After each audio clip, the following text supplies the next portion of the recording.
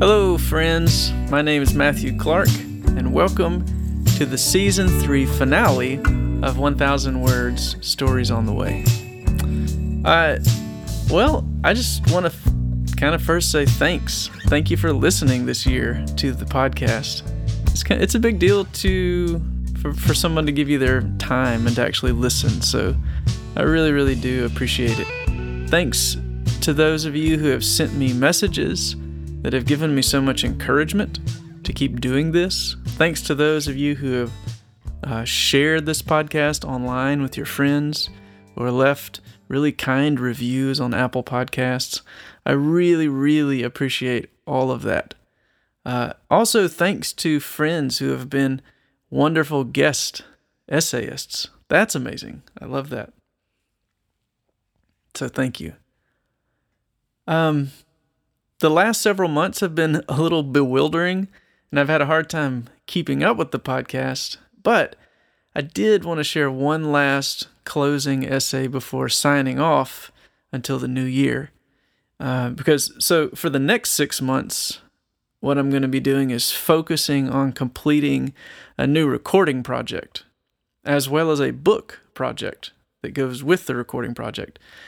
I've written a trilogy of full-length albums, and each album will be released with a book of essays that'll be written by various friends of mine. I'm really, really excited about this project. It's also the biggest project I've ever taken on, because it'll be 3 albums released over 3 years, and each one will have a book of 12 essays to accompany it. So I have really got to hunker down the next 6 months and get to work on that, but I'm so excited to share that with you eventually. But meanwhile, I thought I would share an essay to close this season that sets up a major theme on that first album of the trilogy that I'm working on. So the first album is called Only the Lover Sings, which is a quote from St. Augustine. And this album is thematically centered around the woman at the well in John chapter 4. And this essay today is about meeting Jesus face to face, like the woman at the well did. And I'm asking some questions like, what is a face? What does it mean for someone to face us? For us to have to face ourselves? And how does facing and being faced by Jesus change us?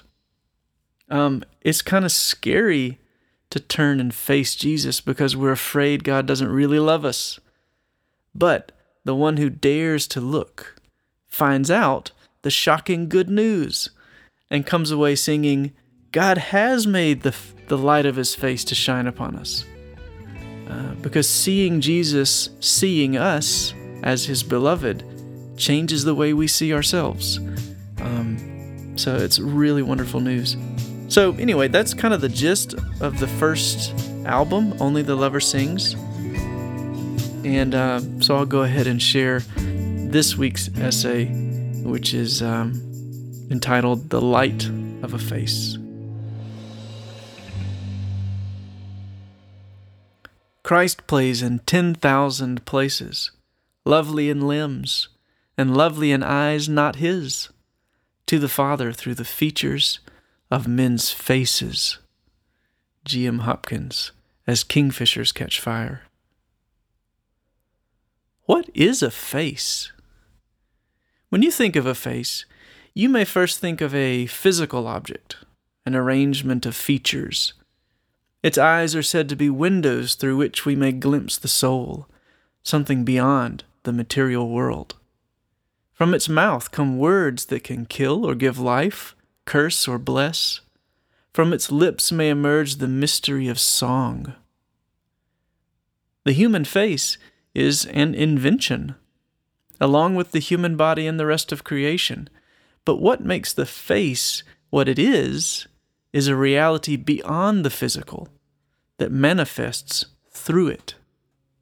The face is a chink through which passes the sunlight of personhood from the vast outdoors of reality into the garden toolshed of human experience. Gerard Manley Hopkins may have said, all I'd like to say in his poem As Kingfishers Catch Fire. He describes how each mortal thing deals out that being, indoors each one dwells, selves. And he lands his whole idea on the last word of the poem, faces. The instant a kingfisher emerges from the water to catch the fire of the sunlight and flickers for one bright moment, we see a brief glimpse of a face from beyond nature crossing the threshold of creation. A few nights ago, I sat by a campfire in Wisconsin as the Milky Way emerged above me through the dark pine crowns. A constant thrum of cricket and frog voices melded with the crackle of branches amidst the embers. The Mississippi River, early in its long journey down past my home state to the Gulf, below conscious hearing, whispered in the night not far away. And I sang quietly before going to bed, "Praise him, all creatures here below." If Hopkins is right, then everything God has made, by acting in God's eye what in God's eye it is, manifests in this world something of God's immaterial, quote, face. And God has invented in the human face a wondrous resting place, a habitation for his glory. In its features, Hopkins says, we see Christ at play to the Father's glory and for his revealing. Ultimately, this truth is fully realized in Jesus, where we discover the light of the knowledge of the glory of God in the face of Jesus Christ. Face, then, is an uncreated relational reality from before all worlds. The incarnation of Jesus and its consummation in him is the deepest fulfillment of the human face.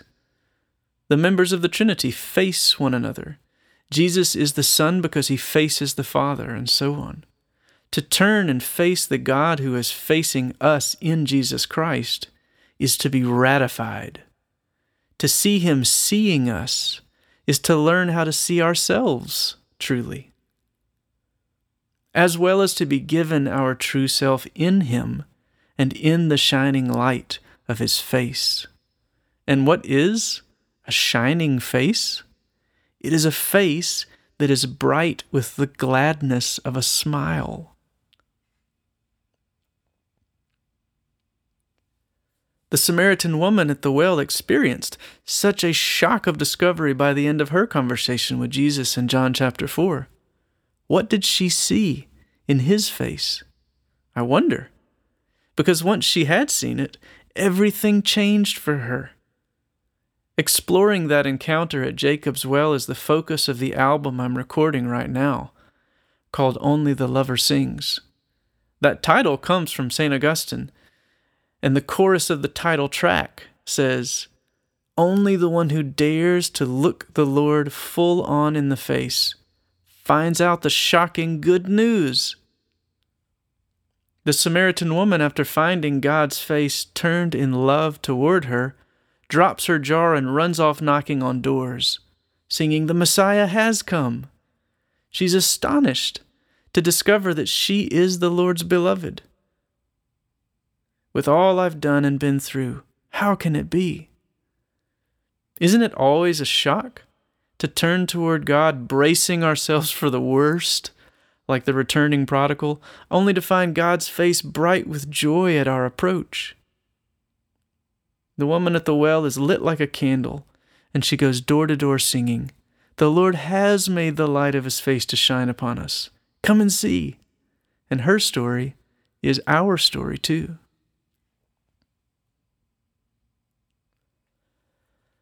In his book, The Face of God, Roger Scruton says that the face is a threshold over which passes into the immanent material world the transcendent immaterial personal presence.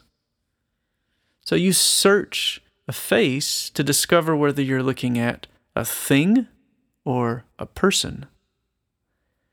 And here, says Thomas Howard, quote, "The distinction between spirit and matter disappears, as it does in the sacraments. For here I experience the oddity that flesh is the mode under which I apprehend the truth of the thing. It is the epiphany of the thing. The human body is the epiphany of personhood. Close quote. When I look at a giraffe, I can see traces of God's personality. Someone has been here, I say to myself, laughing, even though the animal itself is not a person. But with a human, I say, someone has been here, and someone is, in fact, here. The Creator God has left his coinage, and a new person stands before me. We see that face across all that he has made and given, in all of creation, and in the church's sacraments. Even humanity's experience of sex is a shadow analogy of the real appearance of Jesus to his bride, by which the bride's true personhood and humanity are ratified and realized. When he appears, we shall be like him. That means that we shall finally be really and truly human.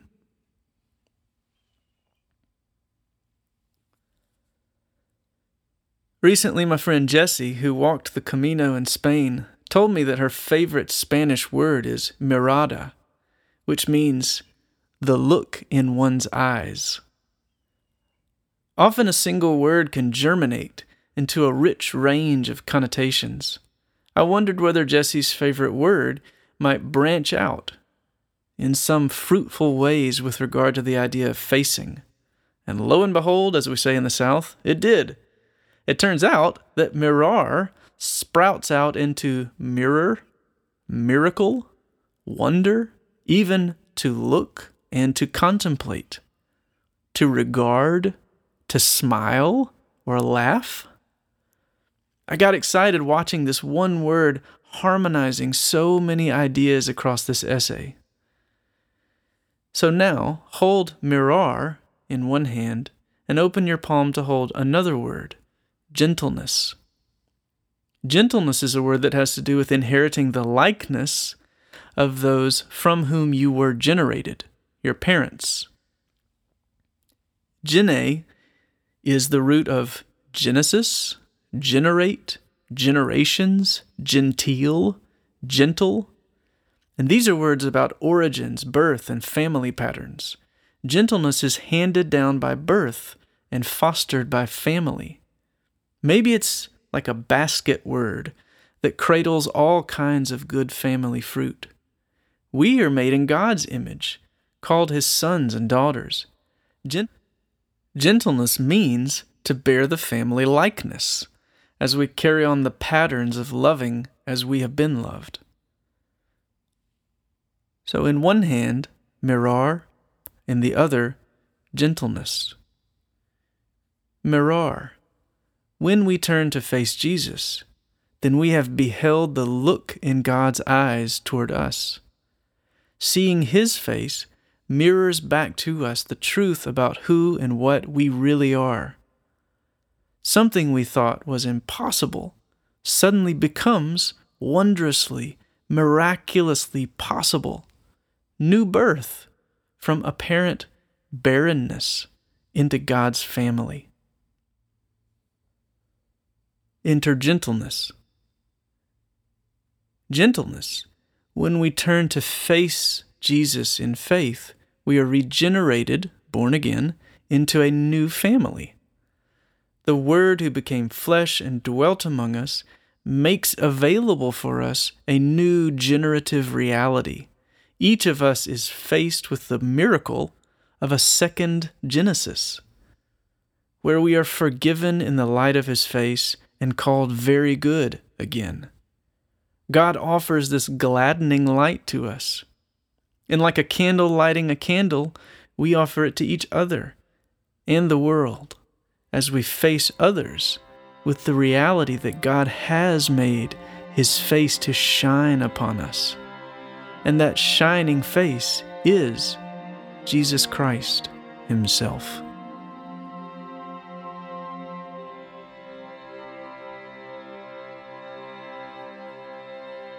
I'd like to close this episode and this season with a short prayer.